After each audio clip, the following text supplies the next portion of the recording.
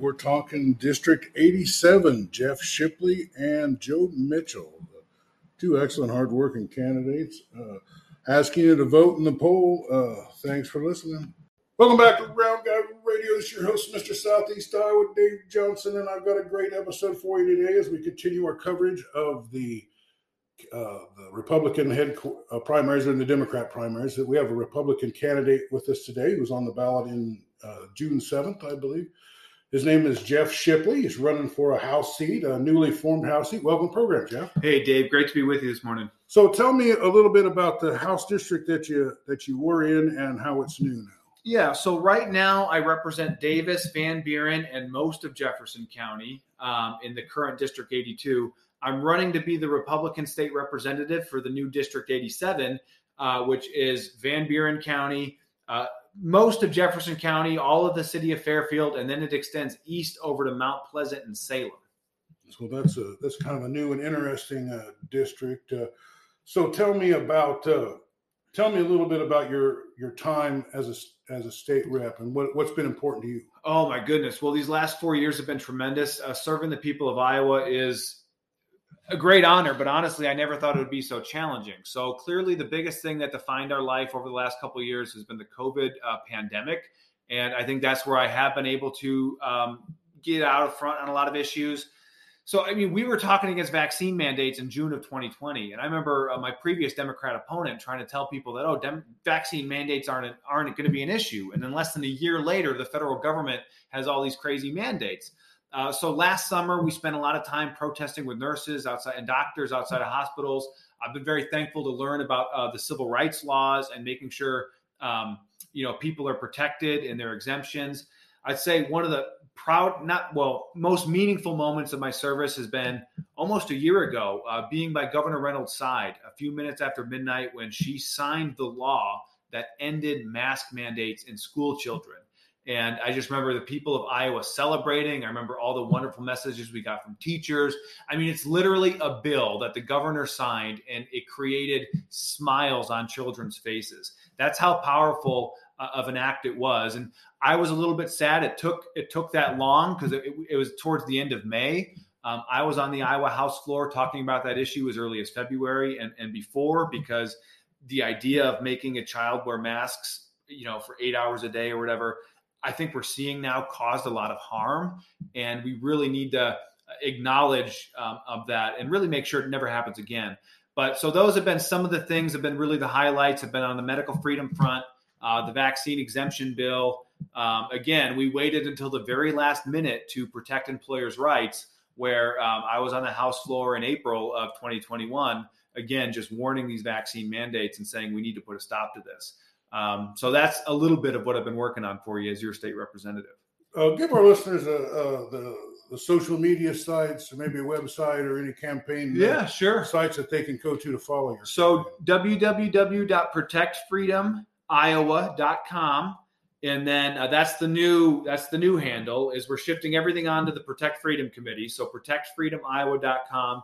Right now, our Facebook handle is still facebook.com/peaceloveiowa. Before we thought we wanted to live in this peace and love environment. That was before the Democrats waged war on us and are trying to unleash holy hell on ourselves and our families. So now we're really shifting to the Protect Freedom Iowa Committee. Find us on Facebook, Jeff Shipley on Twitter. And we do a lot online, so please stay in touch with us that way. Well, you have been a champion for freedom. You were a champion for freedom when it wasn't popular. You were a champion for freedom now that it seems to be getting more popular. There's a lot of freedom issues in Iowa, in the states, in the country, and the two parties seem to look at that very, very differently. So tell us why you want to be on the side of freedom. Well, so I think freedom for a lot of reasons. I think I can't remember the Bible verse, but basically God meant us to live in liberty, and when we are free human beings and we have the freedom to pursue life's meaning and create and achieve our dreams and provide for our families. Freedom just provides the beauty of life that cannot happen under a more constrained system. So, and freedom also leads to the most peaceful, harmonious interactions. And this is the big thing. There's a lot of complicated issues out there. I mean, Roe versus Wade, we don't have to get into that in this podcast, but there's a lot of things that are tearing society apart.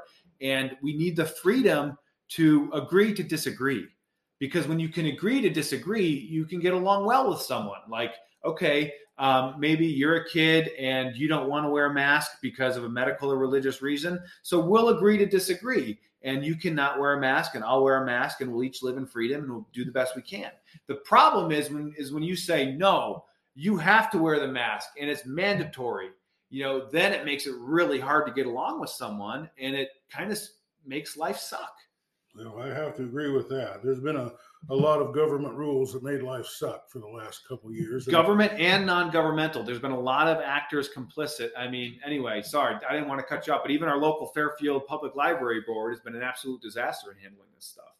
Well, let's talk about, you brought up the Roe versus Wade, and I talked to some, not this particular issue with county attorney in Fairfield, but let's talk about, protests, and a lot of protests maybe intend to be peaceful or start out being peaceful, and then sometimes they switch over to where they're not peaceful. And then let's talk particularly about, you have the right to protest in the public square. I don't have any problem with that. But when you break into a Catholic mass, you steal the Eucharist, you defame the church, or you go to a person's house, much less a judge's house. It is not legal to intimidate a judge or a juror or a county attorney or a witness.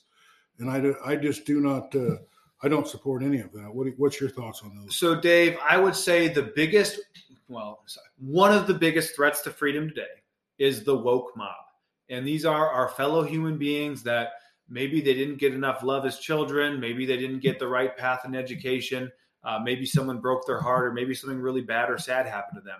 But there's this woke mob mentality that feels that they have the right to make other people suffer and feel the same pain that they do.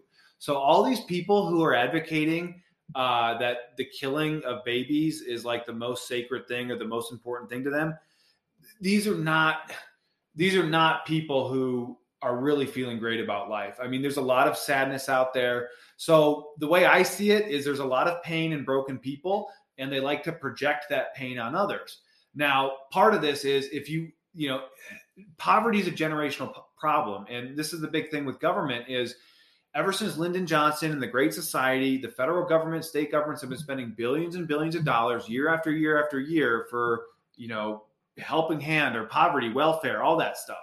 We've gone on for decades and decades. The problem's getting worse. It's been generational. We've taught people how to abuse the system. We've taught people how to be dependent on the system. The system was designed to get that, to break up families, keep people dependent. So these are big, big problems. And once you're like a third generation, someone on this, and if you have nothing in life, anyway, I'm just trying to not condone, but understand the psychology of what would compel someone. So it's absolutely absurd. Violence must be denounced at all times. I'm a firm believer in property rights. Obviously, desecrating churches. Again, these people are sick. Well, there's a special law for that. The law actually... is it for protecting entrances to abortion clinics, but that also covers entrances into churches and stopping people from practicing their religion. That's another freedom that just seems to be under assault. Well, I say the use of protesters, it's interesting. There's a lot of freedoms that are under assault. Obviously, we need to protect everyone's freedom of speech. The interesting thing you brought up is this kind of concept of a blockade, or I'm not going to let someone pass the road. So when Trump got elected in 2016 and a bunch of those idiots ran out across I-80, that's to me basically an act of war. If you're trying to shut down a road, a highway, or God forbid an interstate, you're going to get yourself killed, one, because you're an idiot, but also there's never any kind of tolerance for that. If you want to peacefully demonstrate on sidewalks, on the abortion scenario, I do think the 40 Days for Life thing is very powerful, that if people have to walk by people that are praying for them and offering to support their kid, it's going to make it very difficult to have the abortion procedure.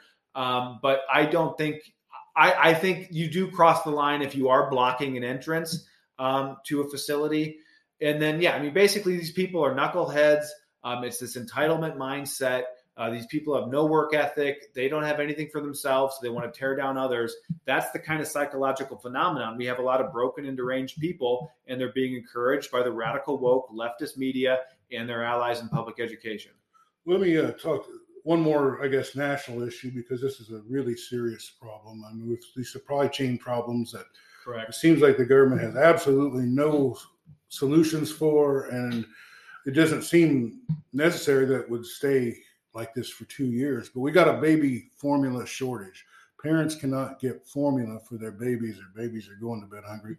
Is that happening in Iowa, and is there any response to it? Yes, there are shortages everywhere. Baby formula is just the latest thing we've been hearing about. Obviously, prices going up is a form of shortages too. So there's a lot of complicated problems. Just to pick one off. So again, a lot of people in America think, oh, we're somehow beyond COVID. And this is a mentality I'm trying to really not encourage. I think COVID's likely to come back in probably a big way. And in many places, the world still is an issue. So in China right now, Shanghai had a very devastating lockdown. Thankfully, some videos were able to get out so the world could find out what was going on over there. But again, information to get out from communist China is very tight. So God knows what was going on in Shanghai, but we do know that their port system is a generation better than ours with their automation and their robots and stuff. But there was a gigantic backlog of ships all up and down the coast, and it's basically government imposed lunacy. So you have certain, and really the government is the only institution that could ever get away with something where they take these policy actions. They say they're doing it in the name of health, but they're causing immense economic harm and really disrupting just the overall flow of life. So that's just one thing that's still been ongoing in China that affects these issues. I think the baby formula, I know there was a recall. I don't know all the details contributing to that one. I think the biggest thing economically is this inflation crunch. And I don't ever want to be the bearer of bad news, because being the bearer of bad news is awful for a politician. You'll get shot every time. But don't just count your blessings. And, inflation doesn't necessarily have a stop to it. In Iowa, we've just crested $4 a gas, $4 a gallon gas. I know diesel is a good dollar higher than that. As those prices rise, it's going to affect the price of everything down the supply chain, food included. And so, we all just kind of be thinking and saying our prayers, and what's our life going to look like if gas gets to $7 a gallon? What's it going to look like if it gets to $9 a gallon or $12 a gallon? If you said gas was going to get to $7 a gallon, you'd have got kicked off of Facebook during the election. And that's been a real problem, I think, with the censorship and just the total lack of even presenting an argument against what the. Well, the big thing is our opponents are dishonest. And I think what I've been trying to understand this whole energy economy and this whole climate change stuff. And it seems to be that there is a deliberate agenda that the idea is to make fossil fuels more expensive, because that's the only thing that will lead to the adoption of these Green New Deal type technologies and these electric cars. And we see all these, these charging stations being put in that nobody uses. So I think there is a segment of the country that when they see diesel going up and gas going up and people complaining, there is a segment of the country that's not sympathetic, and that's by design. And even today, I saw a local Fairfield big liberal is like, oh, if gas price is too high, you need to get a more efficient car, instead of opening up the pipeline and exploration and getting energy cheap. But you can't get cars. If you wanted to buy... That's another huge problem. If you had the money to buy a brand new combine and you went to John Deere and you slapped the money down and said, I'll take a brand new combine, they'll say it'll be here in about 4 years. Yeah, the lines are getting huge.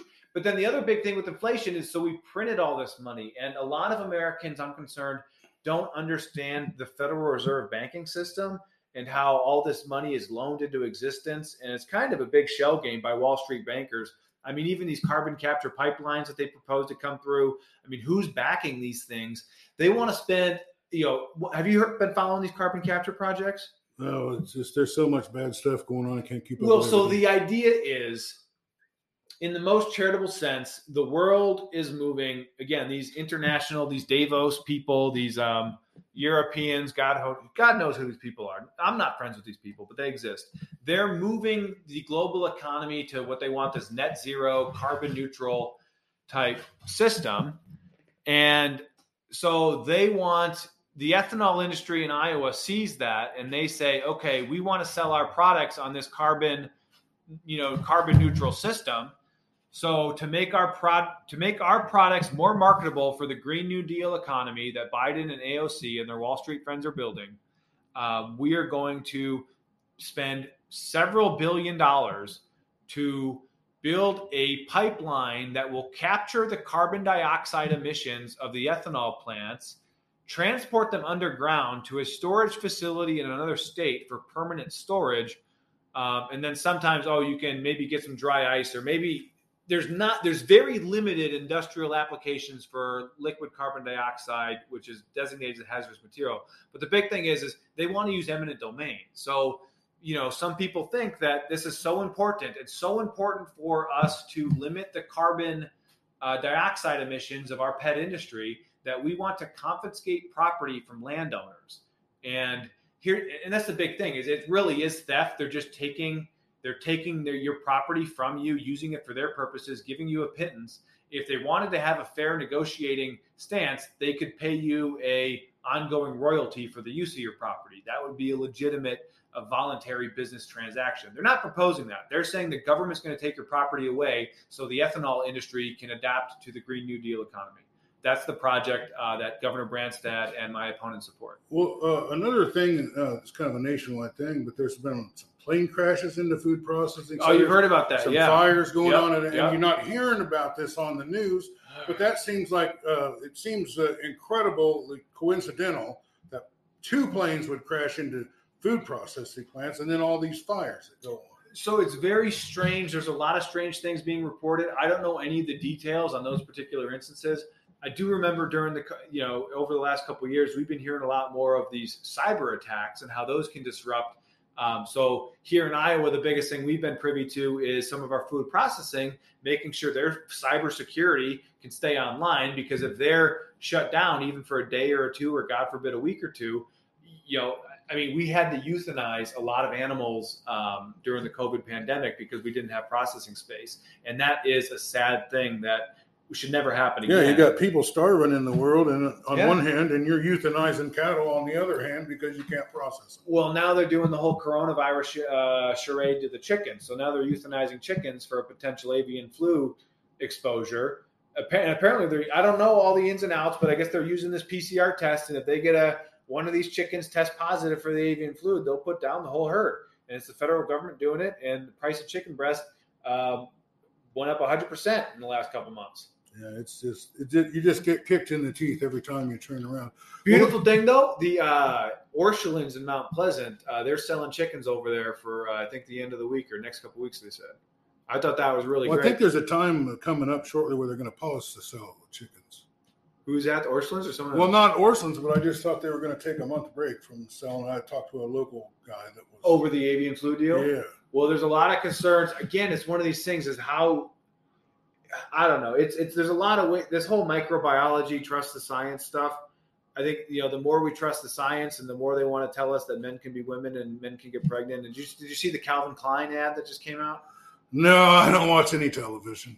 Well, I saw it on the internet, unfortunately. And it was a pregnant man is what is now selling Calvin Klein underwear. Well, it seemed like a niche market. Well, let's shift back to the state district here.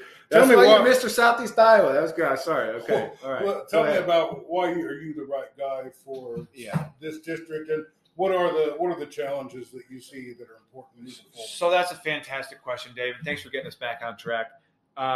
So I'm the Protect Freedom candidate for Iowa House District 87. This is Jeff Shipley speaking. My opponent is another young guy, Representative Joe Mitchell. I got nothing against the guy. We've done a lot of great things in the Republican caucus together. But when it comes to a lot of the key issues, like I said, I was really out front. And I had nurses come to me and say, hey, I watched your video from the Capitol in June of 2020. You tried to warn us. You saw all of this coming, and I didn't listen to you then. But now thank you for being here when I need your support and legal advocacy to keep my job. So, with the COVID thing, I think that's the biggest thing. I protected freedom before it was popular. You said it yourself. The most important issue facing Iowans, it's always going to be our public schools. Our public schools is the largest portion of the state's budget. Our public schools is the centerpiece of the community that people depend on the most and provides the most services. And to their credit, there are a lot of people in our community that are underserved. I get in a lot of trouble for saying this, but it's how I see it. There are a lot of kids that aren't getting the love they need at home for whatever reason. And the public school is able to hopefully fill in that gap, which is very sad that, getting your love from the government versus a mother and father or family, grandma, whatever. So the public schools is a lot of money. The average per pupil spending, and that's all tax dollars. So it's if you take the total budget and divide it by the number of pupils, you'll get about $18,000 annually per pupil in each school district. Now, I understand. You said I checked into it when I was in school. When Iowa was the standard bearer of schools, it was $2,000 per student total. Well, so that might have been just the state cost per pupil portion. So there's several financing. This was also the 1980s. Correct. So you have your local property piece, you have your local property tax piece, and then that's a big chunk of the funding. Then they get income tax revenue, and then they get a big state appropriation from the general fund. And then we raise that every year in the state supplemental aid. And you saw it too. You were there in the room in 2019 when I first took those votes against the school supplemental aid because I was very concerned about education issues. And you saw how the liberals lost their mind because they couldn't even fathom that, even right now, Governor Reynolds is doing such a great job addressing these problems. She's highlighting how the proficiency, how our students, when you just measure the performance, the numbers are not going in the right direction. The sad statistic that we've heard about is less than 50% of Des Moines public school third graders can read at the benchmark proficiency. Now, Des Moines Public Schools was one of the absolute worst in how they traumatized and abused their children through COVID. So thankfully, not every school district is that bad. The school districts that kept the kids in the classroom, the school districts that let kids show their face and smile at one another, those schools performed a lot better. But there's a lot of serious issues in public education, and there's a lot of taxpayer money tied into that. The biggest thing, and this is absolutely the number one reason why I'm running for office and what I want to work with you, especially on, Dave, is gender identity in public schools. So the big thing we've been dealing with these last couple months is in the Linn-Mar School District. They have a policy now where once a student is in seventh grade, the seventh grader would have priority over their gender plan, gender preferences. It would be solely up to the seventh grader, their name, their pronoun, what locker room, what restroom, and make everyone has to agree that, okay, you're Stephanie now or whatever it is. So, and then the big thing is the school district would need permission from the kid prior to telling the parents. So it's a big, bright red line being crossed of the school district concealing information from parents. What do you think about that? Well, it's a lot to take in. As far as the thing, I really don't want them to talk about kids about sex when they're very young. You know what I mean? When I was in school, they didn't talk to us about sex at all until we were in seventh grade. And it was just basic stuff. Like there's going to be some hair growing in your armpits and you're going to start to smell different and just basic biology. Yeah. So there's a lot of sexual curriculum, but I want to stay on this because I graduated high school in 2006. That's not that long ago. And in my high school, I never learned anything about asexuality, transgender, any of this stuff. I'm better off not knowing that in a lot of ways, I think, in my opinion. So a lot of things are being taught now that just don't make sense. There has been a lot of concern on the sexualization of curriculum and pornographic depictions in literature and very sexually explicit themes. There's been these really weird books about teenage prostitution and teenage drug use that somehow teachers are insisting have value, even though they're fictionalized accounts. But I don't want to get too far off the gender identity topic, and I know it's uncomfortable for you, but parents must always be included in every decision. I was hoping you were going to say that it was crazy because the big thing is this mental illness discussion. Yeah. And this all started on the women's athletes bill. So the one good thing that we did get done is we protected women's sports. And we did that by removing the liability protections on school districts that would allow a boy to compete with girls in sports. So basically, they would open themselves up to lawsuits if a boy took away a scholarship or something. But the problem is, if you're still teaching students that they can present and be whatever gender they want, and that they have to be affirmed and supported in that choice, then you're still creating a big problem, and this law is not going to hold. And you already have some school districts hinting that they're not going to obey by it. And you already have students staging walkouts because somehow these 14, 15, 16-year-olds think that a confused young man has a legally entitled right to play track or volleyball against girls. And they don't, because he's a boy. But the students don't understand that for some reason, because they're being taught things that aren't true. Yeah, there's sure been a lot of crazy ideas put in their heads, I would have to say. Things that you just a few years ago most people would just say is just complete nonsense. But now it's like religious doctrine. Well, and then even something like the American flag. So I'm very, very concerned that there is a group in Fairfield and they want to fly the pride flag on the flagpole in Fairfield for this next month. And no way we're ever going to let that happen. But the problem is the American flag is the symbol that includes everyone. Yeah, I would have thought that was the pride flag. I'm right. Well, because try that bull crap in Saudi Arabia and see how far you get, right? Yeah. Right. So America gives you the freedom to do that, to be yourself here. That American flag is inclusive. And if that American flag isn't inclusive enough, then learn a little bit about the world and how beautiful this country is. Well, if you were a slave in the 1800s and you saw a bunch of Union troops and you saw that American flag, that simply meant you were free. That's true. So I think it should be their flag. It should be the gays' flag. It should be the Methodist flag. It should be the Jewish flag. Yeah. I mean, it should be everybody's flag. The Muslims can appreciate it. We have enjoyed so many blessings of liberty and peace and prosperity in America. I mean, America really is truly unique, and it goes back to the Constitution, the Declaration of Independence. This is what we really need to really instill in a young age, is that there is a lot of beauty and wisdom in America's timeless traditions, especially that of liberty and freedom.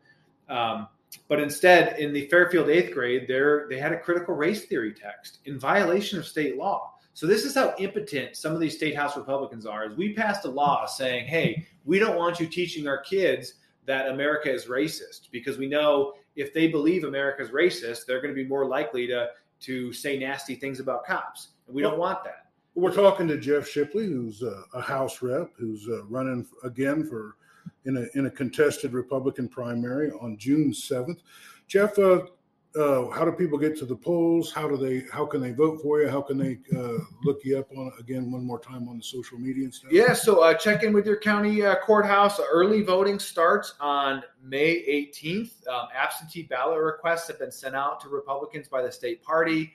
Polling locations may have shifted a little bit with the new maps. I know they did it at least in Mount Pleasant, but we have that list of polling locations. We'll be going door to door to make sure you know exactly where to vote. Send us a message on Facebook. My phone number is area code 319-432-3108. Shoot me a text message, and definitely stay in touch. We'd love to earn your support. We'd love to have you be a part of the Protect Freedom Committee here in Southeast Iowa.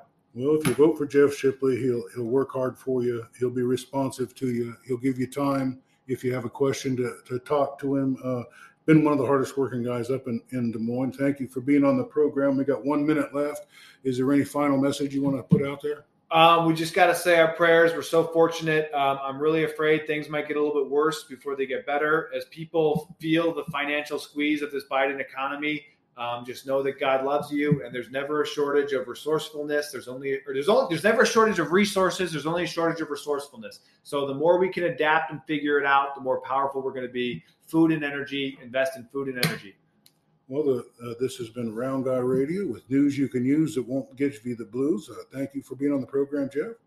Absolutely, Dave. Wonderful to be here. Thank you so much for being a patriot. Well, we want to talk to anybody that's running for office anywhere. We appreciate Jeff stopping by. We'd be happy if there's anybody else listening that's running for office, get a hold of me and we'll put you on the air. Thank you very much for your time. Welcome back to Round Guy Radio as we continue our coverage of the primaries coming up in June 7th. We're talking to Joe Mitchell, who's running in the Republican primary for, I believe it's House Seat 87. Correct. Dan, it's good to be on the show. Well, welcome to the program, Joe. Welcome to the program. Hey, well, it's good to be on here, Dave. Happy to be with Mr. Southeast Iowa. Well, what's going on here in Southeast Iowa right now is the planting season. And how do we got off to a kind of a slow start. And I talked to some farmers a little worried, but it looked like the weather cleared up. How's the planting going? Well, most of the farmers I've talked to are starting to finish up here, which is good. And I know, again, like you said, they got off to a slow start. We're actually back up here at the Capitol this week. And as you know, a lot of the members of our caucus are farmers. And so most of them have finished up their planting, and they're starting to spray the fields as well now. And, but I think things are looking up. Things are looking positive. They can never predict the weather, but they're always hopeful and praying for a good season. And I think we're doing everything we can from the state level, from a state policy perspective, to make sure that we have a good climate for agriculture in this state, and make sure that our farmers are taken care of, and that that we're making sure that they have as less of a burden as possible financially, to make sure that they can continue to grow food for everyone across the world and for livestock.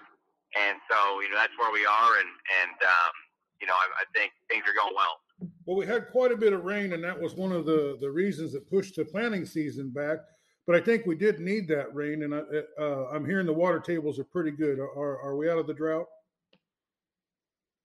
Well, that's what I'm hearing as well. I'm hearing similar things. And so, again, I think that, this isn't necessarily abnormal what we've seen. I think that we're going in a positive, direction. And again, you can't predict the weather for the next, 4 months, but, again, we've done everything that we can for the state perspective to make sure that, we're going to have a good season and a good crop.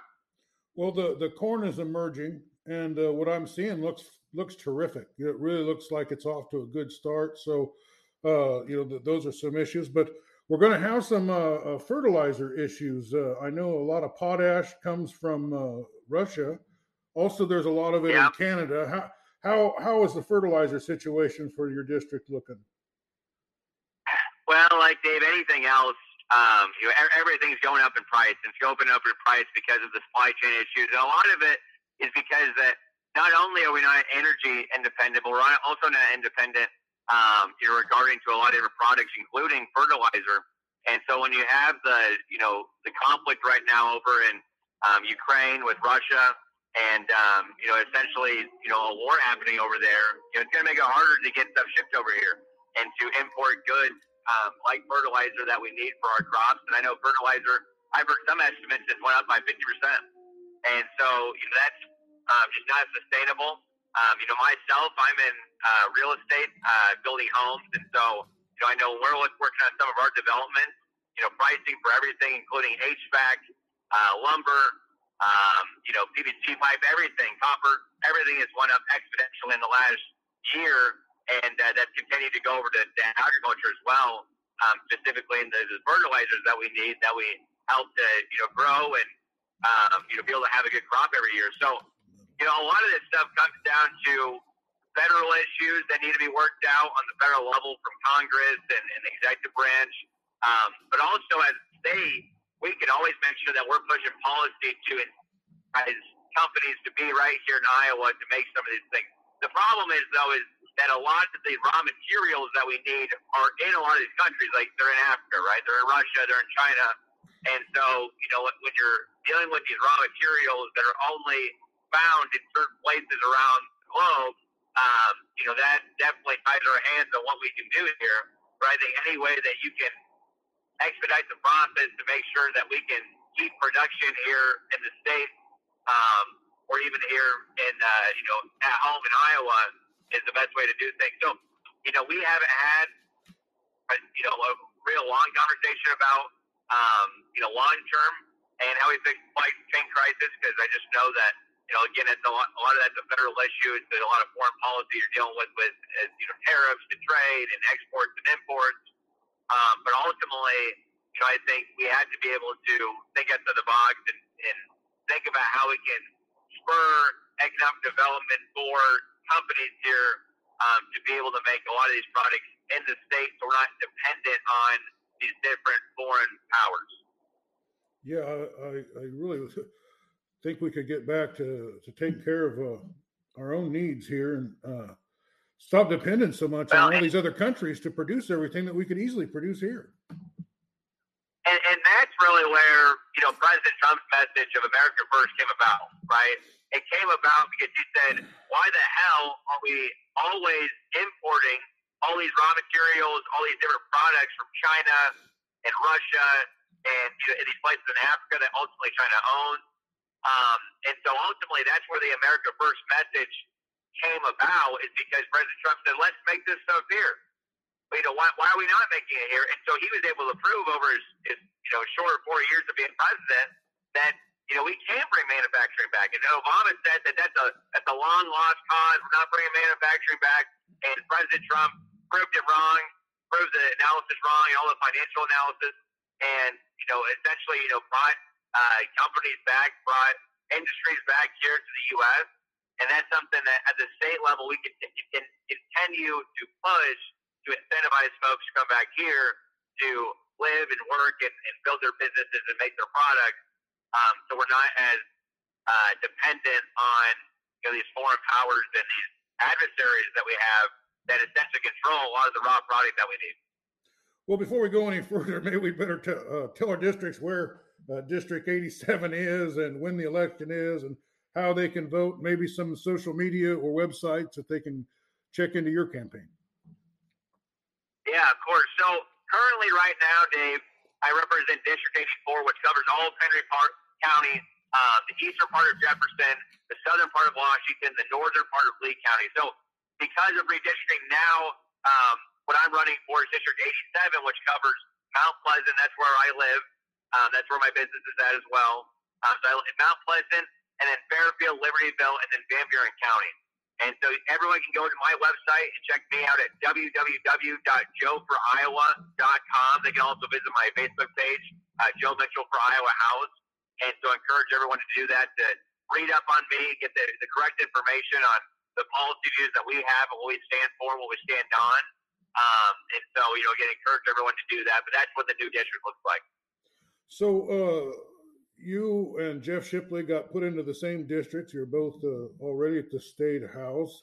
Looks like the district's fairly evenly split, would you say, between the amount of voters that your district covered and the amount of voters that his district covered? Yeah, it's fairly similar. I would say it's probably 40% my old district, 60% of Jeff's old district. And again, it was an unfortunate scenario. Me and Jeff have been colleagues for the last 4 years and friends, and it's one of those things where I didn't want to move, he didn't want to move. And, that happens when you're up here. You're in politics, which means that one person can win the race. And so, it was an unfortunate situation, but we've both been campaigning really, really hard, I know. And what I say to folks is, 85% of the time we're going to vote on the same issues, and we're talking about life, the Second Amendment, taxes. I mean, me and Jeff have essentially the same philosophy on those sorts of things. My three things that I would say are big differences between us, and I think Jeff would probably agree, is number one, on law enforcement issues. He was one of very few people, or maybe the only Republican not to vote for the Back to Blue legislation that we passed last year. And essentially what that bill did, Dave, is it gave qualified immunity to police officers, extended qualified immunity to law enforcement officers, to be able to say, hey, if you're doing your job correctly and you're a good cop, you can't be sued wrongfully for doing your job and doing what you were trained to do and defending yourself. The second thing it did was give a structure to be able to give a pay increase to sheriffs in the counties around the state, that there was a pay inequity between police chiefs and sheriffs in some of these counties.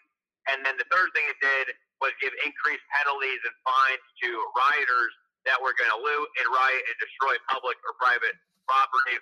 And I'm proud to say I have the endorsement of all three sheriffs in each county Bart Richmond, Dan Tetro, and Rich McNamee. And so I'm happy to have all their endorsements and have their friendship, and they've all sent out a statement on behalf of me. But then the second thing is, we've talked about before, agriculture. I've been named the Friend of Agriculture Farm Bureau. I've also been endorsed by Secretary of Agriculture Mike Naig. And so agriculture's been a big thing for me. Obviously, it's a big thing for Southeast Iowa. I always want to make sure that we have the best climate possible to help our farmers out. And then the third thing is school funding.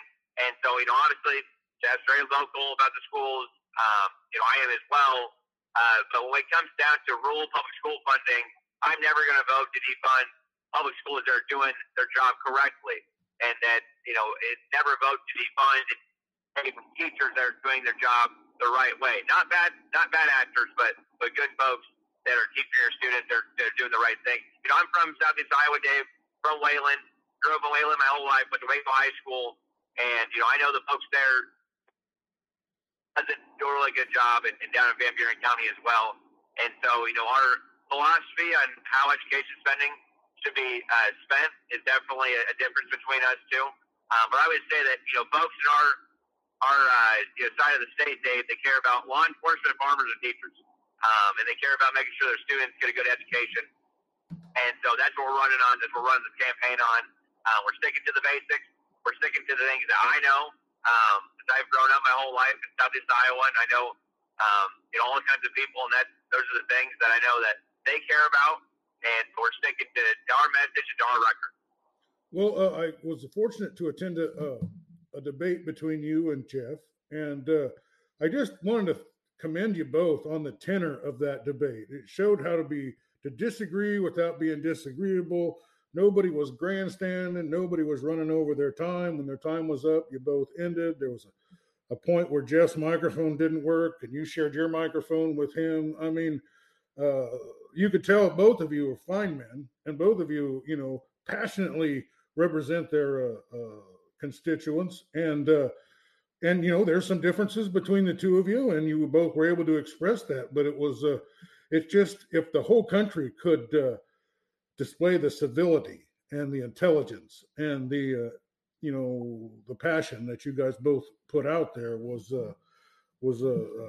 refreshing and almost unheard of in today's time. And I think, I don't have I can't vote in it, and I really don't have a dog in the hunt. And I just think you're both great guys. And I hope, whenever you'll come on, I thought you and Jared Klein and Jeff were maybe the future of the Republican Party. And it looks like there'll only be one man standing at the end of this, unfortunately. But, the best man will come out of it.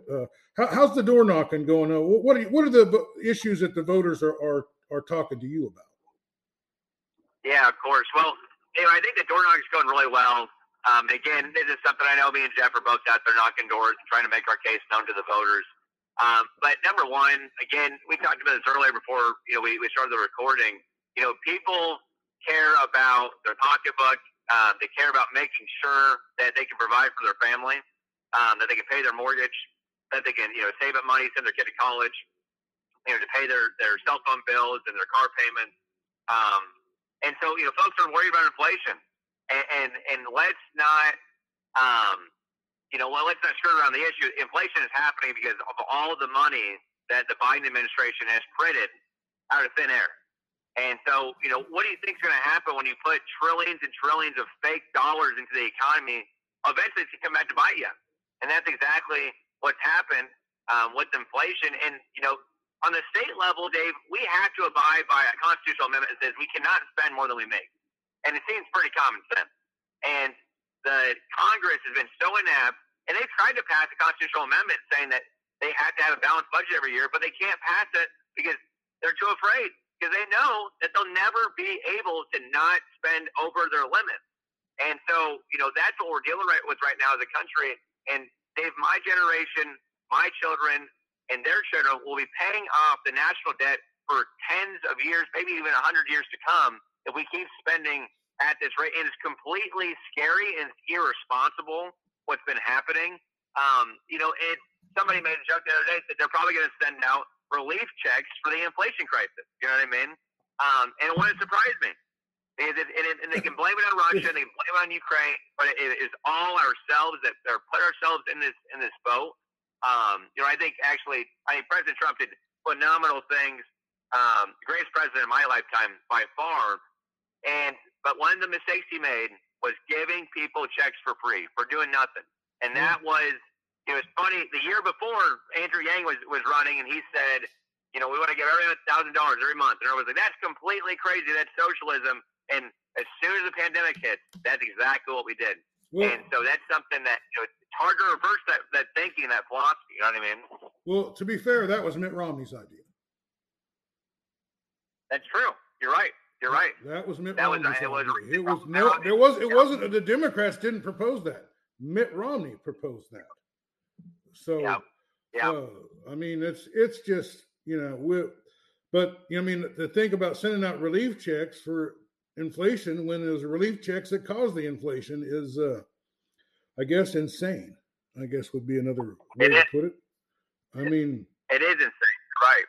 And, but I don't know if our grandchildren are going to be paying off any of this stuff, because if we can't get our act together in the next 3 years, we aren't going to have a country to even live in. I don't think. Yeah, just be. I know, and that's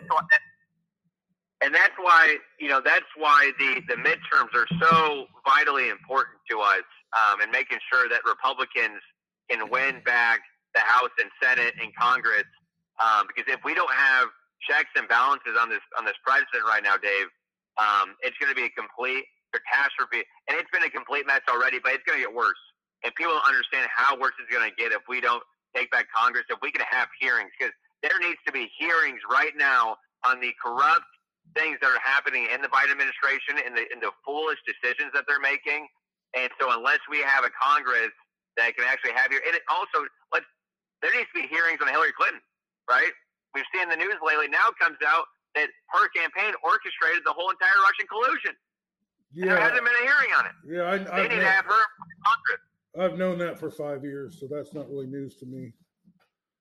But, I mean, I don't know. I'm really concerned about, the supply chain problems, because it's not that there's a supply chain problem. It's there's no solution to the supply chain problem. I can't believe that if President Trump was still in there, that we'd still have supply chain problems. I mean, I think, we can have supply chain problems from other countries, but we could, make things here and unload ships and things like that we could do. And we could make it so that we could make more trucks come in there to move freight. We can create, we could surely produce more oil to combat all, the answer to the oil shortage certainly isn't buying oil from Iran and Russia and places like that. Russia's, I read that they're selling 50% more oil than they were before the process. So no one's really stopped buying from them.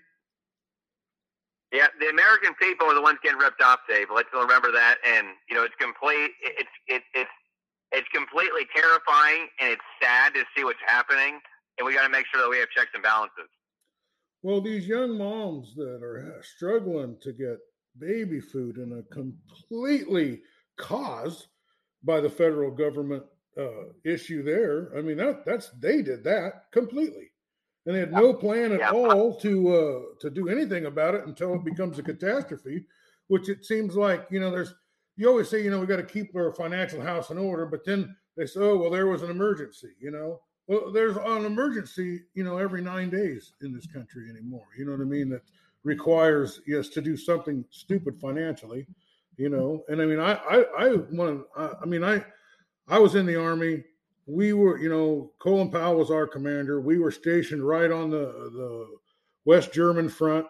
We confronted the Russian troops all the time, and what I've seen happen with our military, if we'd have just stationed some troops, near the border of the Ukraine, Russia would never even have went in the first place. But we just, and we just tell them, well, if it's a minor incursion, we won't do anything, And what do you think they do? They come right in there and do it, And they kind of created that problem. And I don't mind helping out, but we're literally sending them more of our tax dollars than Russia spends on their military entirely, And we've got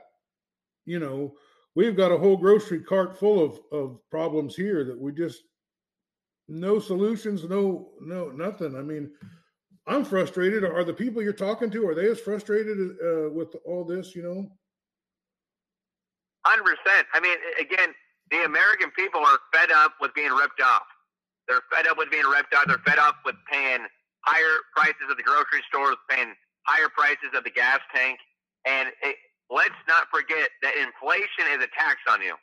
Inflation is a tax on each and every person across the United States. And who's it hurt the most, Dave? It hurts the poor working class people.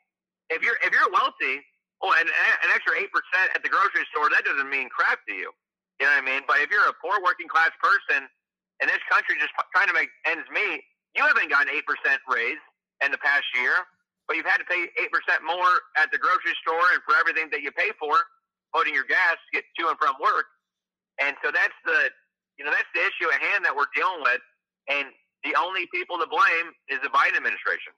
I know. Well, we're paying $350 a month more per person just to buy the same amount of things we were buying before. It's I drive a lot, Dave, especially with this campaign. We're driving a lot, and instead of paying $60 at the gas tank to fill up my Dodge Ram 1500, I'm paying $110. And so, I'm seeing it myself. You know what I mean? And every single time I see that gas pump go past 100, I'm like, it makes me angry, right? It makes me angry. It makes me want to put on one of the stickers on the gas pump that says Joe Biden did it. I just was getting gas the other day, and it was almost $70 to fill it up. And I looked over at and I was feeling bad for myself. And then I looked over at the lady pumping gas with tears in her eyes next to me with the little baby in the back seat. You know what I mean? Yeah. And it costs, we've heard of people driving as much as 3 hours to get some baby formula, and baby formula is expensive. Holy cow. Well, I'll tell you a story of a baby formula. The other night, I was over at my friend's house, and they have a 6-month-old, and and her name is Celeste, cutest baby in the world, super, super chunky. I call her Chunky Cheeks. But anyway, so she was over there, and she was crying the whole time. And she normally doesn't cry a lot. And I said, what's going on with Celeste? And they said, well, because of the baby formula shortage, she doesn't get the formula that she was used to. And so now she's having a huge time trying to digest the formula that she's been having to drink. And, she's had terrible stomach problems. And so she's been staying up all night. So these my two friends, they're working class people. They have a 6-month-old staying up all night. They're tired because of who? Because of Joe Biden and the Democrats and the whole entire debacle with this baby formula. It's like, if we can't get baby formula to parents in the state, I mean, like, this is completely nuts. You know what I mean? And obviously, moms know this. After you go off for breastfeeding for 6 weeks, you can't go back. So they are forced to give them baby formula, and there's not baby formula on the shelves to give them. And so I kind of imagine being a young family right now and having an infant. It would be completely scary. I would be so scared and so completely frustrated. Well, we got about 3 or 4 minutes left. I'm just going to let you, just whatever we didn't talk about that you wanted to talk about, just take up to 5 minutes and just let us hear what's on your mind and what's your message. Yeah. Well, Dave, again, I appreciate you having me on the podcast today.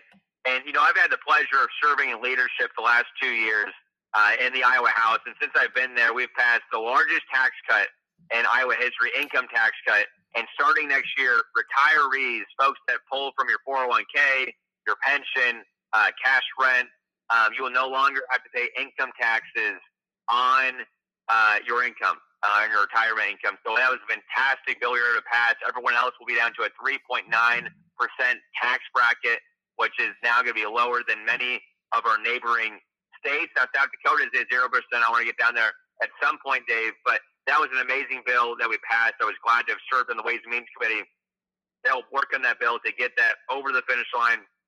We also passed the biggest property tax relief bill in Iowa history just last year, taking the mental health levy off of property taxes, which is a huge win for farmers in our area.